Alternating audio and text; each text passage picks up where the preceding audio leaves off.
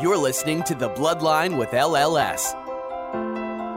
We'll be joined by experts who will help us understand current issues and resources available to those diagnosed with blood cancer. Holidays and, those things mean so much more now than they did prior to cancer entering our lives. This may potentially be a cure for some patients. We'll also be speaking with patients and caregivers who will share their cancer journey with us to better understand life after diagnosis and let you know you're not alone. Beforehand, my job was to earn a living for my family. My wife said to me, your job now is to live. And that's what I'm doing. I'm living my life the way I want to live it, and I'm really enjoying it. It's a much more fulfilling life. Everything that I knew, I didn't know anymore. Defense mode. We're survivors, help for them to get out in our head, but they're probably not the questions that you want answered. So, writing them down for us is important because of our chemo brain. Let's get started.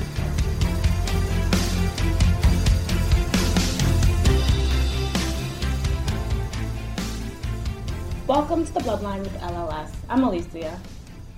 And I'm Lizette. Thank you so much for joining us on this episode. Today, we will be joined by Julie Larson. Julie is a licensed clinical social worker who has spent her career working in oncology supportive care.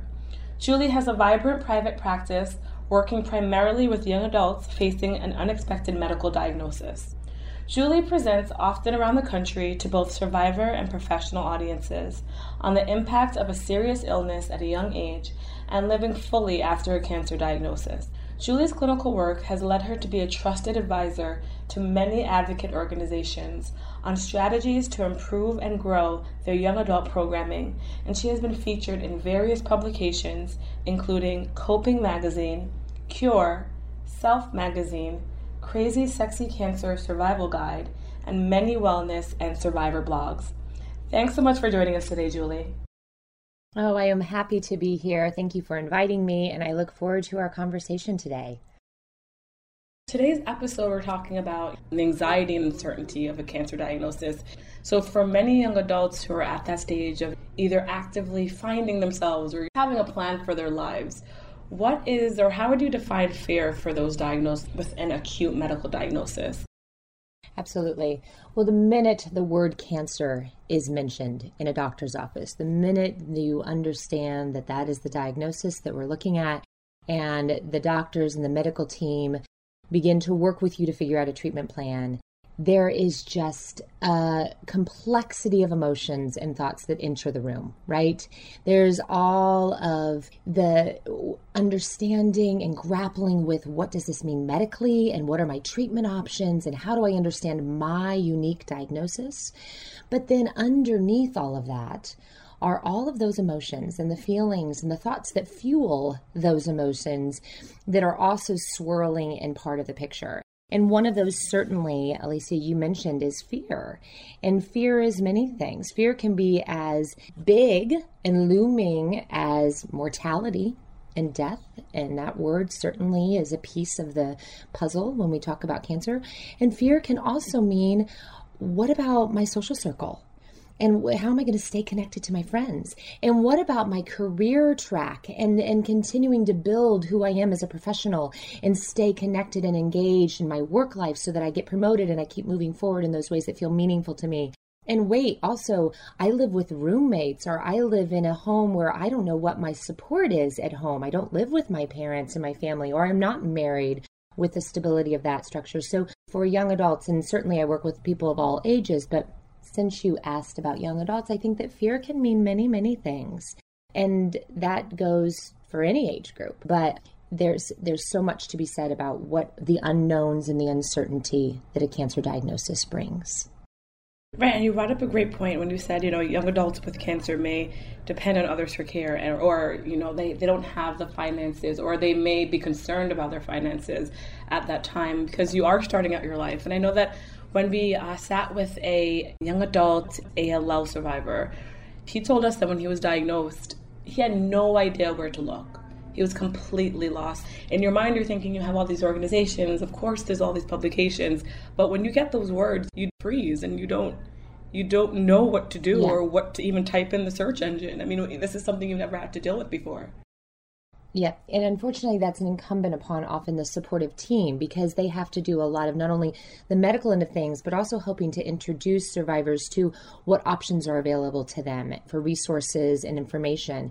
And financial toxicity, that's how we refer to the stress of finances and cancer. It's the real deal for often young patients. You don't have the assets, the resources built up over a lifetime. You might just be starting in. You might have a job that income is by the hour or wages. So when you're not there, you're making zero. So that the ability to find financial resources or be able to think about how you're structuring your finances is certainly a big piece of the puzzle and adds a different level of stress for many survivors. You know, in my office, and I know we're talking a lot about, you know, what it's like when you're first diagnosed and what comes into the picture. And organizations like Leukemia Lymphoma Society and others do a wonderful job of helping survivors understand these are normal feelings to be having. These are normal. If you are experiencing stress, if you're experiencing fear, if you're experiencing sadness, confusion, all of these things, this is normal. That is not a surprise. This makes sense. It's understandable. So I hope that many survivors, when they begin to feel these feelings, aren't feeling alone in that, are worried that they're doing something quote unquote wrong, or they're doing cancer poorly, right? Because gosh, that's a stressor. But what I watch when people walk into my office is that just because you know that uncertainty and worry and sadness are normal, you have to also know what you do with it. So how you care for yourself uniquely in those feelings. And I believe the medical team is working very hard to help patients understand the uniqueness of their medical diagnosis, the uniqueness of their physical response to cancer. And it is incumbent upon survivors and supportive others to help survivors understand, okay, what does sadness look like for you? What does worry look like for you? And what do you uniquely do with those feelings to care for yourself? And that is a very personal question, because what you do with your worry may look very different than the survivor that sits next to you in a support group. It might look very different than your mother and her worry, or your sibling and their worry. So we all have to come to understand how those emotions bubble up within us, what they look like, how do we identify them, and then what in the heck do we do with it when we feel that feeling? Sure. And a lot of people just feel like they lose that sense of control. You know, you plan for your life. I'm a planner, so I like to plan for months, years on end. Mm-hmm. And when you hear the word cancer, I think right away, I know I would feel, how can I plan now? That sense of control is kind of gone. Mm-hmm. And gosh, I'm so glad that you said the word control. And I hear that so often in my office. I don't feel like I have any control. And in some ways, there are many, many things you have to release control. There are some places where we have to let that go. But then where do you have control? Where can you grab on?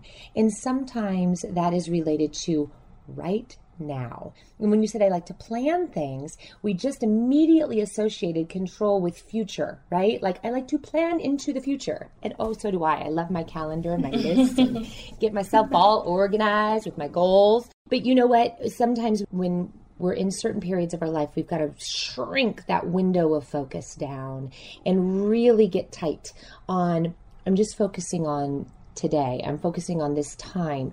There are times in my office when I say to people, all you're going to do is wake up and get to lunch. That's it. I just want you to wake up and get to lunch. And then once you get to lunch, get to dinner. And then once you get to dinner, get to bedtime. And that's it. Because that is the only energy that you have, is to stay in this now, stay in your present. And in that now, you have some control. That's true. I have this beautiful quote. I don't have it in front of me, so I'm probably going to quote it. Oh, I love quotes. Oh, I do too. And I love it when whenever I speak to people, or I grab all the books off of my bookshelf and I look for inspiration and some things to ground me. And I was preparing for something once and I found this one and I'm like, oh, what a beautiful one. And it comes from the book by Julia Cameron called The Artist's Way. So I don't know if you're familiar with that book, but the quote was something to the effect of, when the past is too difficult to remember, when the past is too difficult to remember, when the future is too scary to contemplate, the only safe space is right now. That in this exact moment, I am okay. And that if you think about that, so I love that, in this exact moment, I am safe, I am okay.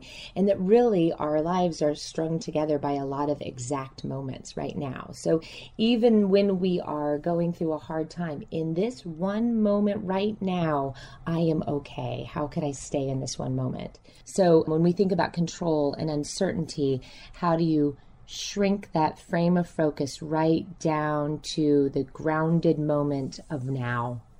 And look around you, use your 5 senses and be aware of who you're sitting with, what you hear, what you see, what's around you right now. And that can feel safe and helpful. That's such great advice, because I know being a young adult, and Lizette gets on me all the time, but being a young... Because I'm not a young adult anymore.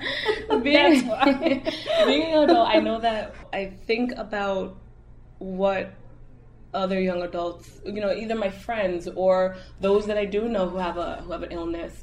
And when they talk and we have this conversation, of course, social media comes up, right? Because that's something that's very, very prevalent within this generation.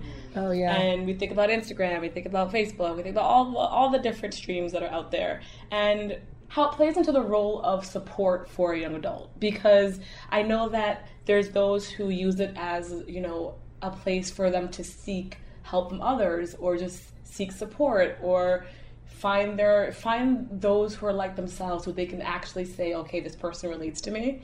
And then there's those who get off of it completely because it's FOMO, right? It's the fear of missing out. Yeah. Yep. Well, you're touching on kind of an example that highlights what I talk about in my office too, about the pendulum. Anything in life kind of exists in this pendulum of incredibly helpful and supportive to me, and then debilitating and sometimes stressful to me too. So the same exact thing can be both healthy and not healthy. And that goes for social media, certainly. And when you talk about young adults, so this time frame of life, developmentally, where young adults are, you 100% are normal and appropriately comparing yourself to others. That's just part of the developmental task of young adulthood. Where do I stand? Who am I? Am I getting married? Am I having children? Where am I in my job? All of your sense of identity in some way is reconciling where you fall uniquely and independently relative to your peers. Right. As you get older, that matters a little less and less. You kind of understand who you are. You understand what your path is. And there's nothing right, wrong, good, or bad about that. It just is what it is.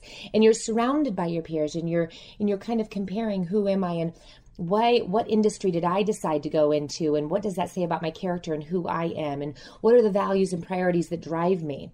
So that's normal for young adulthood. And then we inset a cancer diagnosis, which immediately yanks you out of that. And now you're like, okay, I am on this wheel, this spin of figuring out who I am as a person and in this life. And now I have just gotten this huge interruption that has taken me out of that. So talk about FOMO. I mean, you're completely isolated and pulled out of those experiences. And so I think for a lot of young adults, it's finding ways to integrate back in, how they can stay connected and stay engaged. And social media provides one of those options, right? It allows you to stay engaged with others. It allows you to stay informed and feel like you're connected.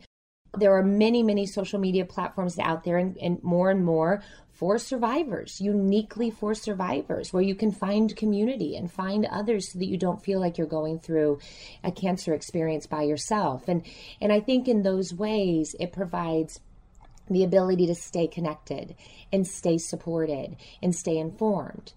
But like all things, that whole pendulum can swing, and then it begins to feel stressful, right?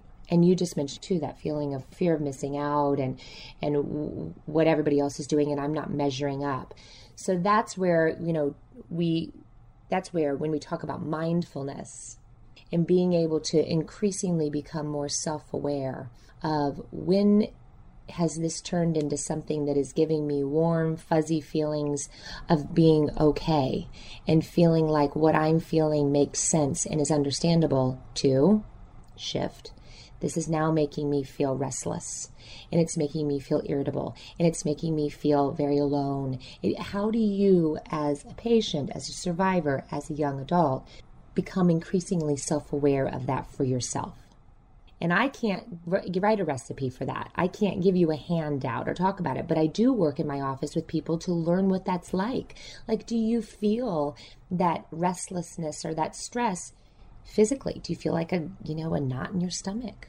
Do you begin to get headaches? Do you feel fatigued? How does stress manifest itself for you? Because stress will show up in different ways. Some people truly feel stress in a very physical way.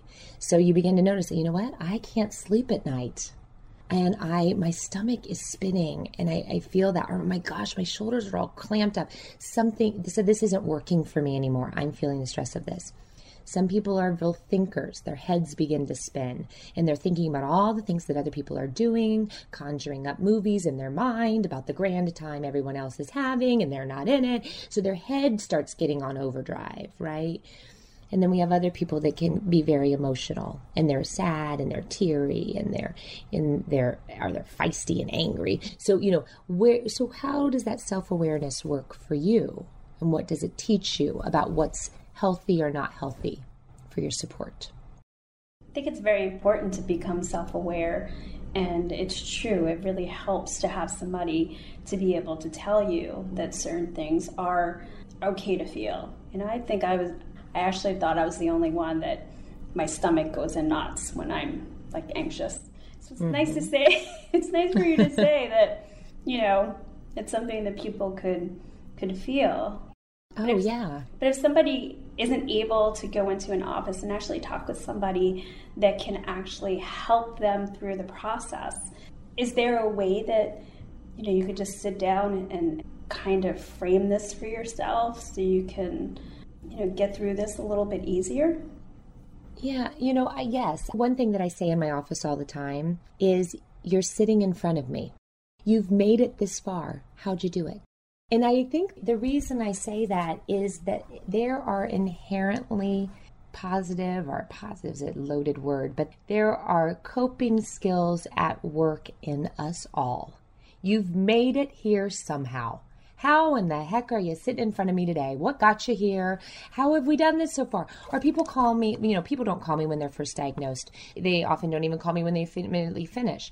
The most calls I get from people are 3, 6, 8 months out. And they wake up and they're like, I am not okay, and I thought I should be by now, and what's going on? Because it all hits, right? Right. But I think that gives me the opportunity to say, well, then how'd you get here? How did you survive 6 months? What have you been doing? And often people have kind of pushed off calling a therapist for a while, before they eventually do. So what have you always done in moments that are stressful, whether that was in high school or in college or through another difficult time in your life? How do we reflect back and think, what I did is I started a hobby, or I recognized that turning on music in my house always changes my perspective and changes my mood. I recognize that whenever I call this person, they do respond and answer and listen to me exactly the way I need. Now, when I call this person, not so much. But when I call this person... You have to be honest with yourself. Right? But that's also self-awareness, right? That you're like, oh, okay, this person does it for me. This person actually gets me more riled up. Right. So how do you know? But, so there are probably ways that you've coped that have worked for you in the past. What have we done? So kind of maybe just even taking a moment and looking back to that and saying, how did I make it through that night when I thought I would never fall asleep? What'd you do? That's such a great point, because you know what? I think that sometimes we forget. We forget that this emotion, and again, a cancer diagnosis is something that when it happens, of course, it's nothing related to anything else. But nope. Like you said, the emotions that are attached to it are things that you very well have experienced before.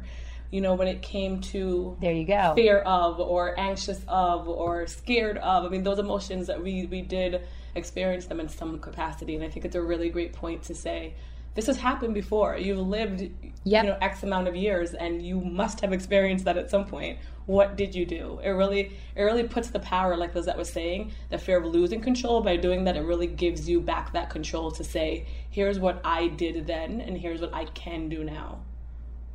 Yep. Yes, I agree. And you know what you just said, the word cancer and the experience, the emotional intensity of facing what that might mean for you is likely different than anything else, right?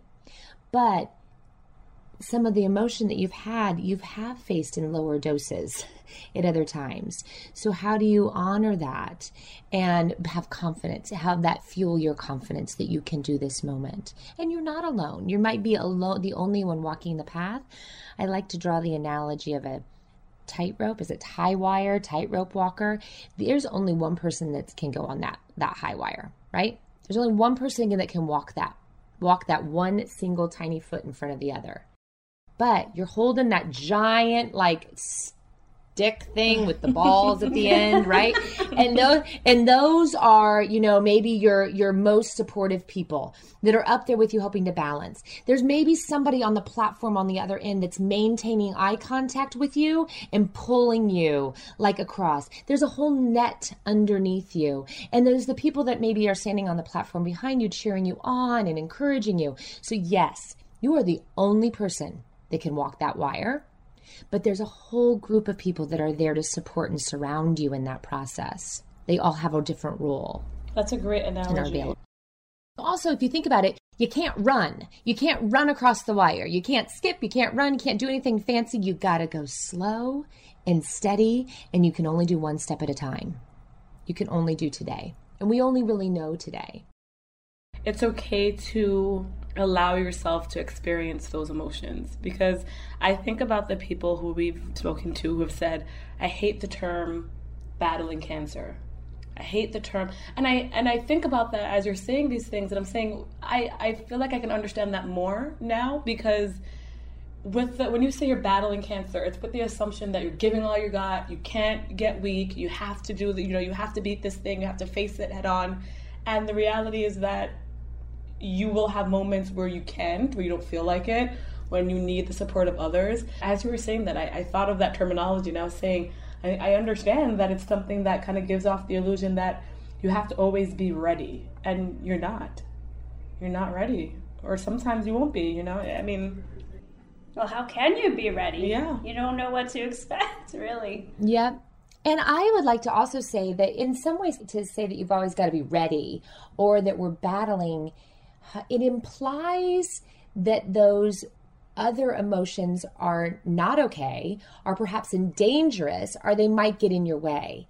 And as a therapist, I feel strongly that there are no good or bad feelings. There are no right or wrong feelings. There are feelings. Feelings are feelings. And in fact, all of our feelings serve a purpose. So if we're stuffing some, if we're ignoring some and we're avoiding them, we might be missing important messages or important things that we need to know. That when you lay down in your bed and sob, your tears symbolize something that matters a great deal to you. And gosh, that's important to pay attention to. So if we're constantly fighting off that moment, then we miss something. And it's okay to allow for all those feelings because they make sense and they're understandable. Each and every one. The anger, I think anger gets a bad rap. Anger motivates us. Anger makes us stand up.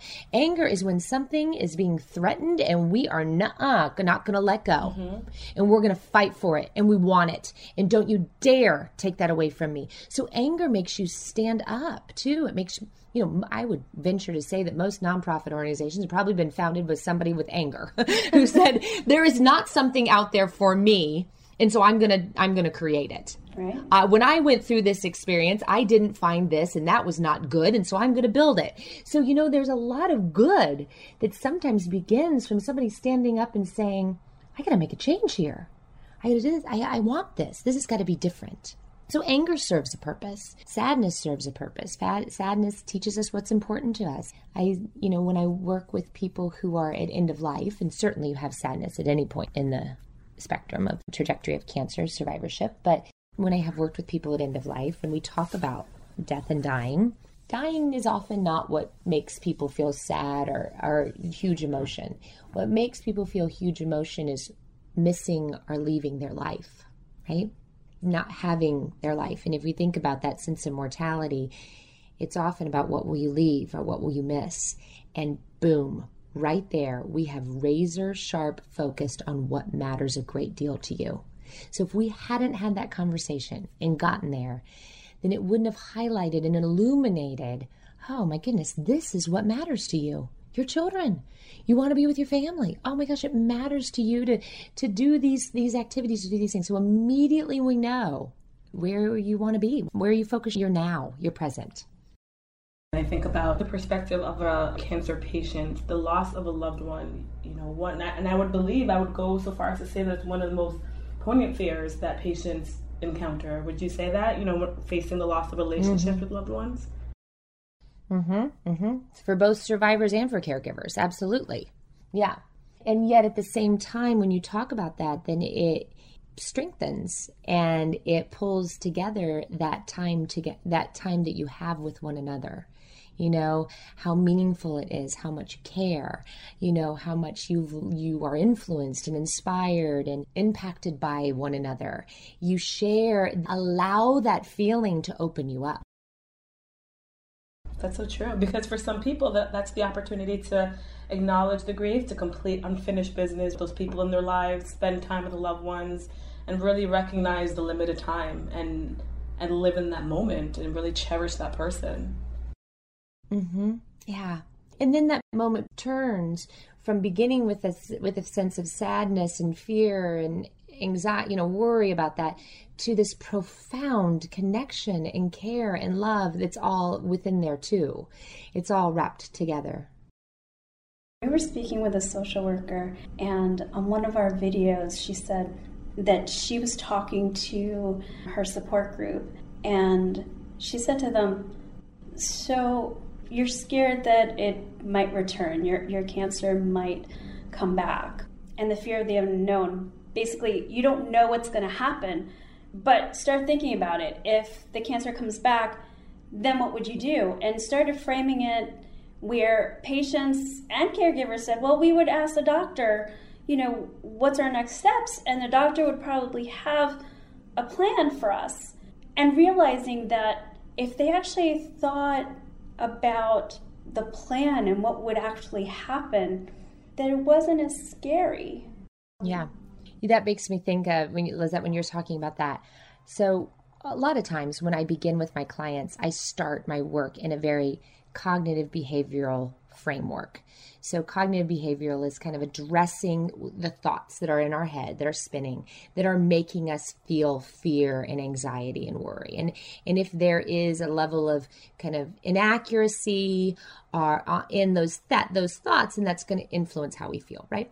So that's some of that work is about challenging fears, right? Finding evidence to the contrary, all of these things that we talk a lot about with fear of recurrence, your latest scans, how you're physically feeling. Okay, so I'm working right along in this way with a patient. And actually I was working with a spouse. His wife had breast cancer. And he comes back to me another session and he looks me straight in the eye and says, so Julie, this is not working for me. And I said, and he's kind of tongue in cheek, but he's saying to me, it was brutally honest. And I kind of love that. And he's like, this is not working for me. And I was like, okay, so what'd you do? So what are you doing with those feelings? He's like, I just took it all the way to the worst case scenario. Exactly what you're just saying. I took it all the way to my fear. If the cancer came back, and then began to figure out, okay, now if I'm going to go ahead and just live in that fear, just like to jump feet first in, now what does it look like? Now what is the perspective? Now what is the landscape? And I found exactly what you're saying, Lizette. I found that I wasn't alone there, and there were still options, and it wasn't like a cliff. It was just that I had to open a different door, and that showed me that there were so many different things available to me there. That if we're constantly in the fight, pushing off and resisting the worry, that sometimes that's harder. So in addition to working with my patients in cognitive behavioral ways, I also work with them around acceptance. And what does accepting some of those things, How does that benefit us? And we hate that word acceptance when it's not something that we wanted or planned for or saw for ourselves. But this is what it is. And perhaps by fighting it constantly, we are caught and we're making more emotional work for ourselves. What if we just accept this? And then what windows or doors open? What do you discover? What is there available to you? What feels lighter? What suddenly feels easier? And that can go for facing the uncertainty of down the road, like a fear of recurrence or fear of something coming back. It can also go with, I'm a survivor and now I've got to deal with neuropathy day in and day out. Or, what? I don't love this scar, or my body doesn't have the same energy level that it ever did. And I can fight that and constantly feel disgruntled. And there are days when you will and days when you don't. But sometimes, what is it like to say, this is my new now, or this is my now. This is what is true for today. And if I say that, if I accept it, if I let that in, then maybe can I begin to look at this in a different way? When you speak about grief and its role within cancer and a cancer diagnosis, many think that because of the conversation that we're having here today, or because of the context that we've placed it in, that it relates to someone passing away, someone losing a loved one. Now, of course, those are reasons to grief, but grief is really anything that you find valuable that you lost or you may lose. So yes, you can grieve over a person. Of course, that's something that one would respond to and react to. However, you can grieve over anything, any entity that simply exists and has the potential to be removed from one's life. Absolutely. I watch in my office when I say the word grief, it almost feels like a light has gone off. Our shoulders, go down. Mm-hmm. The people are like, yeah, it resonates. It clicks because they are mourning the loss of either something that they used to do or even something as abstract as a sense of being carefree, a sense of being naive. Everyone else is so carefree and nonchalant and blah, blah, blah, and I don't have an ounce of that anymore. Everything I think doubly hard about every single decision. I measure my actions. I have to be mindful about all these different things. There's nothing that I flippantly and spontaneously do, and I grieve that. I mourn that. And so it could be something very tangible, or it could be something very abstract. And grief has phases of grief. And yes, you kind of popcorn through all the different phases of grief, but they all serve a purpose and they all are important to feel. And yet I watch in my office, I tell people that they can be stuck in the dab.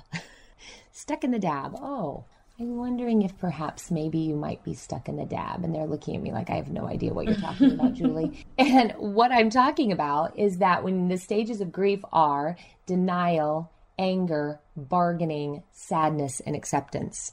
And people get stuck in the dab, stuck in denial. This is not happening. I am quite sure that in a couple months it will all be fine. Or once I start eating a salad every single day, I'll feel different. Or if I start drinking more water, or if I start exercising, then this surely will change and my weight will go down. Or denial, or anger. I'm pissed. I'm angry that this has happened. Why me? Why was the person that did all of these things that did nothing wrong? Why me? The anger piece. Bargaining. If I do these things, this will change. Oh, see all the fight in there, the restlessness, the fighting, and they're constantly figuring it out and stuck in that dab. And what people have the hardest point, I think what is a really difficult place to get is the sadness, because sadness is vulnerable. Oh, sadness is so vulnerable. And sadness demands that we feel safe. You are not going to feel truly sad and allow for the sense of vulnerability that comes with sadness and grief unless you feel safe. And that too is a very personal thing. Some people need to be surrounded by the people that love them and care for them and can hold them and can be right there for them. And others need to be alone. So many people cry to sleep at night, or they need to be private. I've had people actually ask me, do you think it's a problem I'm not crying in therapy? And I don't think it's a problem at all. I think that sometimes people talk things through with me and then they need to have the privacy to feel very sad. So I think everyone, again, back to that self-awareness, how do you begin to understand and recognize what you need to feel safe enough to feel sad? And then through that sadness comes a degree of acceptance. And acceptance isn't a, rainbows and unicorns moment where they're like suddenly the sun rises and we're all happy now that we're accepting. No. Acceptance doesn't necessarily feel good. Acceptance is what it is. That somehow the fight is gone. And you're like, this is where I am. And now I will begin to take stock and take inventory and come to understand it and see where that is for me.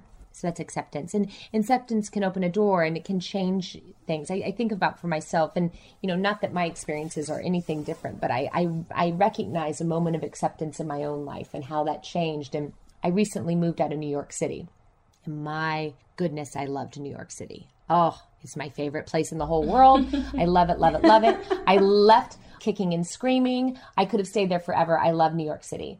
And so when you think about how much I loved New York City, you'll understand my grief reaction when we moved to Iowa. Iowa. That is, Iowa, wow. Right? And there is a lot, let me just go ahead and quickly say, there's a lot to love about Iowa, but it is very different than New York City, right? So it's a very different culture. It's a very different pace. It's a lot different. In the first 6 months to a year that I lived in Iowa, I was fighting it. I was looking for every doggone way back to New York City. I was like, this is not going to work for me. And I was working it and fighting. I was not accepting that that's where I was.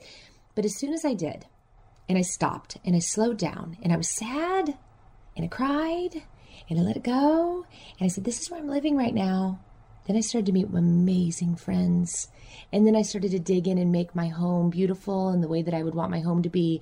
I started to get involved with my community and feel like I could give back and to do what I wanted to do there. And I could start to create my rich and equally fulfilling, wonderful life in Iowa. So it wasn't until I stopped fighting that I could open up and begin to see where I was. And I recognize that I'm talking about New York City and Iowa. And I'm not talking about, a cancer diagnosis. But if you can translate that to this place of we can fight where we're at because it's not where we expected it. It's not what we would want. But maybe if we accept it and we open up, then maybe the terrain and the landscape begins to look a little different. Maybe you begin to find how you can be yourself, discover what hasn't changed, what hasn't been lost, and how you integrate and weave that right back into today. That's such great information. And I know that for me, for my family, when my grandmother passed away from cancer, my mom, we all grieved in our different ways. And like you were saying earlier, each person's experience of grief is unique, and then coping with that is also different for each person. And so when I would kind of observe my mom and see how, check in and see how she was doing, what I found is that she went through all the stages that we discussed, but the thing that I think she found the most comfort in was speaking to other people who had lost someone. But I mean, of course, if it was someone who lost a parent, she would relate to them more, but she definitely was seeking those conversations because that was where she was able to gather information and strength and a level of understanding from as well. So here at LLS, we have the LLS community, which is an online social platform where people go in and they talk to other people who may be experiencing the same diagnosis. And I think that's such a major component for so many people. This is the first time I'm experiencing this. And so because I don't know, someone else has, and let's link up.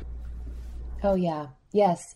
Because to feel understood is so vital to our life, within all of our relationships. That is the cornerstone of most relationships. If you're not feeling understood within a relationship, that relationship is trickier to be in. So when you are going through a cancer experience, to sit with somebody else where you can just nod in agreement and you understand each other on a deeper level, it's so profound. We get that feedback from all of our, patients and caregivers who get onto like our online chats and all of our different platforms, that it's different when they're, connecting to somebody else that they feel has gone through it than possibly listening to a physician or a healthcare professional talk about the disease, that it's much different, and they connect with someone that they feel has been where they are now. Yeah. I think there's a unique value in all these different types of support that survivors, well, and each person, might need a different thing, but you probably need a recipe. So I need 80% survivorship support. I need like about 10% of this, and I need about 5% of that. What is your unique blend of what type of support you have? But really those healthcare professionals, so that's like oncologists, nurses, therapists like me. These folks have had the opportunity of working with hundreds, if not thousands, of survivors, so they can help you to know, what you're feeling. We've seen this before. I have so much experience in working with this population, and I understand, and I can lead you to information and give you those resources. Those that have been there are walking in the same shoes. So they are living it day in and day out. They're living it in the dark of the night when nobody else is awake, just like you. And so they understand what that feels like and what you're thinking and how it is to talk to other people who do or don't understand. They're in that. And then, friends and family.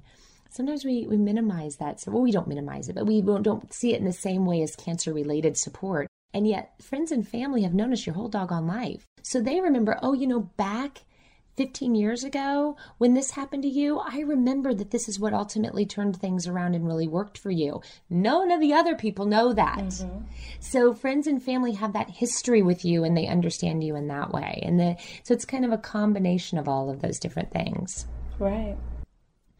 But you're right. The profound nature of peer-to-peer support is important. And I've also sat and listened to people say, I'm not so sure about a support group because I feel like I'm going to go in and there's going to be a bunch of Debbie Downers and everybody's going to be kind of, going on and on about their problems. And I just I don't think I'm going to feel uplifted. I don't know that's what I want. And, different support groups are different. So I always encourage people to try a different group, try a different forum, try face-to-face, try online, try telephone, there's many different options available to you. But that the other thing about support groups is that you can gather support and information that really resonates and makes you feel understood and cared for. You can also walk away recognizing that you're doing things in a way that feels really right and good for you. It's sometimes not until we have that perspective of, I could be struggling so much worse, or I could be met with absolutely nobody available to me, that in contrast, you recognize, there is something that I can take and hold on to here and feel blessed or feel fortunate about what I have to cope with this. Julie, for the person listening and is saying to themselves, this information is great, and I think I know how to now address how I'm feeling and articulate what I'm feeling, but it's still grieving, who still says, I'm at this stage of the grieving process. And they want to know when they can say that they grieved past tense and got through it. What would be your response to that person? So in grief, there are stages of grieving. They're typically identified as denial, anger, bargaining, sadness, and acceptance. And to your point, there is often this perception that you go through them in a lovely, organized manner. Check, I'm here, and sign off. But if you've ever grieved something or someone, you know that you come to learn that's not the case. And that you have all of those feelings in all different orders, and that you can bounce back to denial, bounce back to anger, bounce to sadness, etc. You can within a day, within a week, within a period of time. And so it's not so neat and tidy. That those are the feelings of grief, and that we really move through them in all different ways. With regard to timeline and trajectory, I don't know how this is going to sound for people, but I believe you'll always grieve. You'll always grieve. That grief will live with you forever. It will live with you forever. I do think, and I have watched, so I don't just think, I have watched that grief changes. And the intensity of the emotion changes over time.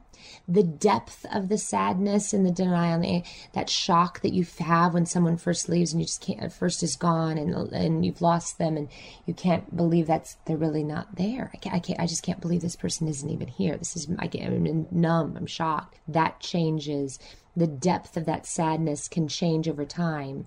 And how quickly those waves come. So grief comes in waves.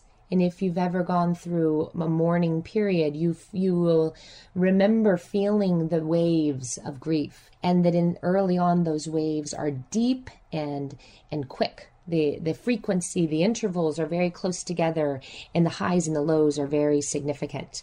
But over time, the intervals stretch out a little further. You go a couple weeks without having an intense cry. The intensity of the sadness changes. So the intervals change, the depth of the feeling and the intensity of the feeling changes. But I think without question, you'll always grieve. That there will come a time years down the road where something happens and it's just boom, it's right there and you feel teary and you miss that person. Or you miss that time in your own life that's gone forever. A chapter has closed. Oh, and wasn't that a beautiful chapter? And I won't go back to that chapter ever. And I loved it. But it's gone. It's gone. I'm in a different place now. And that sadness could still come to you years down the road. So don't know that there's ever a neat ending. I think it's always there. And in some ways, I think as we live longer with that grief, we come to understand it as where that loss is tucked in our heart and integrated into who we are, and how we integrate that loss and come to understand, these are the moments when I feel that person, or these are the moments when I recall those memories of that time. This is where that lives within me. Almost more pressing, or the question that I get asked a lot, and I've done other information workshops and things on, are what's the tipping point? What's the catalyst when a feeling goes from being quote unquote normal to I need to seek professional help around this, or maybe I need something more? When does sadness, what's the difference between sadness and depression? What's the difference between worry and anxiety?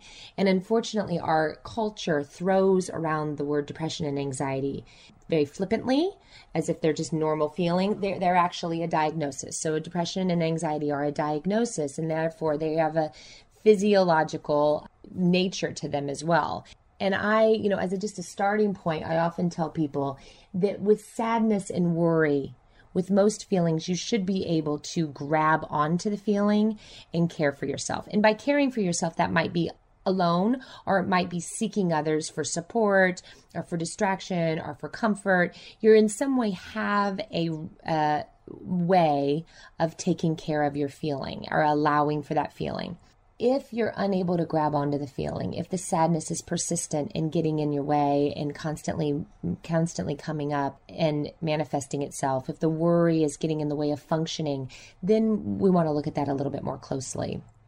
Then the psychiatrist or doctor will also ask a number of questions that begin to identify, are there other ways that we're seeing those rhythms in your body off as well? And that's with eating or sleeping or different ways that imbalance is manifesting itself.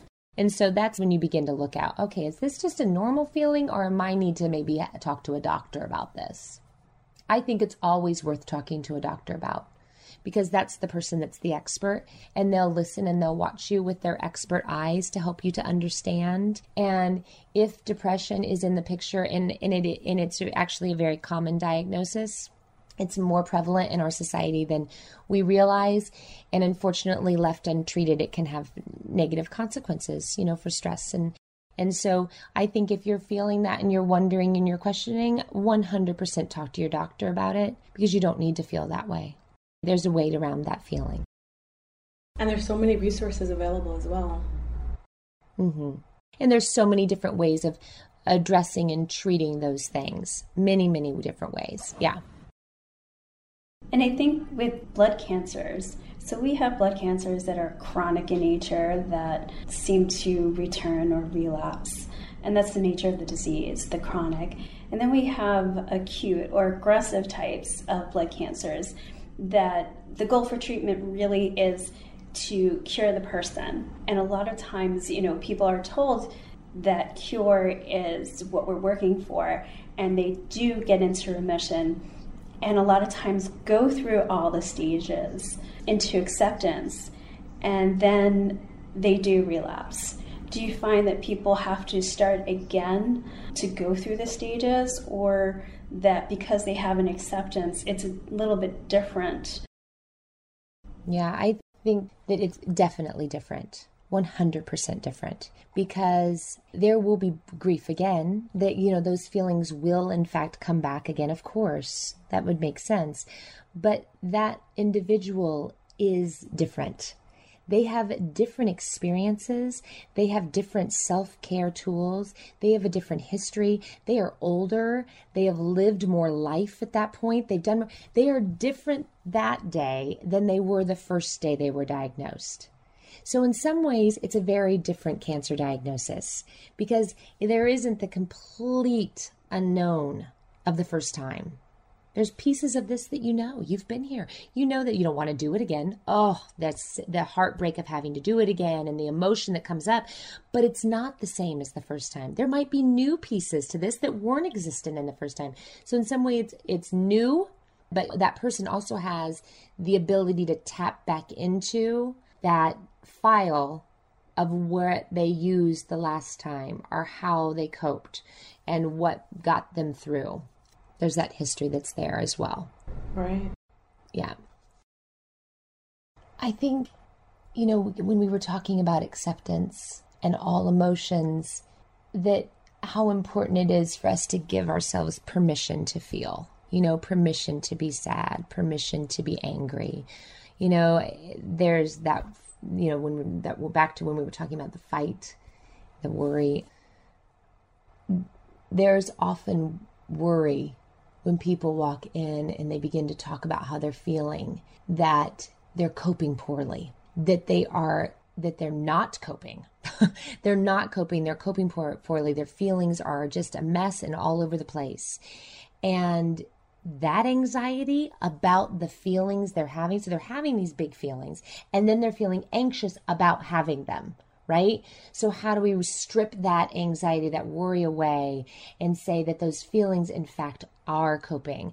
There's a misconception, I think, that coping is feeling strong, capable, with it, on it, content, happy, whatever it is. That coping is like, I am here, coping. Look at me, how well I am coping. But I think of coping as not static at all. I think of coping as surfing waves. That if you are able to surf the wave of emotion, that to me is coping. That you trust that I can go down deep in this well. I can allow and give myself permission to just cash this day in and just feel I'm going to go down, because I trust that it will change. And that I will feel different tomorrow, or I will feel different in a week, or I feel different. That to me is coping. That ability to allow the ebb and the flow of feelings. That coping isn't being all okay all the time, fighting in the battle. No, that okay is surfing. That coping is surfing. And that, you're like, you know what? Today, not a great day, people. I'm going to leave work. I'm going to go home and put on my pajamas. I'm going to sit in bed and I'm going to watch trashy TV. And that's what I need today. Our coping is, everybody give me a wide berth, because I'm on edge.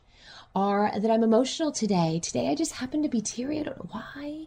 And there's nothing wrong with that. How can we get out of this place of I hear it all the time from my clients. Oh, I just wish I could do that better. I wish this didn't. If I wasn't so teary, I think that I'm just working so hard not to be so teary. What's the problem with the being teary? Maybe are we only paying attention to when you're teary, and lo and behold, over here, 80% of the time you're not teary. But the volume on teary is up so loud, it's all that you're seeing. That really to be able to have all of those emotions, to find your way through, to trust your ability to care for yourself, or to lean on other people and that be okay, that is coping. Julie, thank you so much for speaking with us today and for sharing with us the importance of now, of each moment, and the beauty of emotions. A cancer diagnosis is never easy, but we here at the LLS, we create these resources and episodes like this one so we can better serve our listeners and better serve patients and caregivers. And thank you, Julie, for your work and the impact that you've left on so many, helping them through such a challenging time. Well, thank you. Thank you for those lovely words. It brings great meaning to me to do this work too. So I appreciate you asking me to do this and to be with you today. And I appreciate and am thankful for our Leukemia Lymphoma Society and all the services and support that you bring to many, many people as well. Thank you. Thanks for listening to The Bloodline with LLS. We can be found on iTunes and other great podcatchers. You can subscribe at www.thebloodline.org. Be sure to check out our archive section on our website for previous podcasts. Be sure to rate and review us on iTunes. Keep up with LLS by following us on Twitter at LLSUSA and Facebook at the Leukemia and Lymphoma Society. Until next time.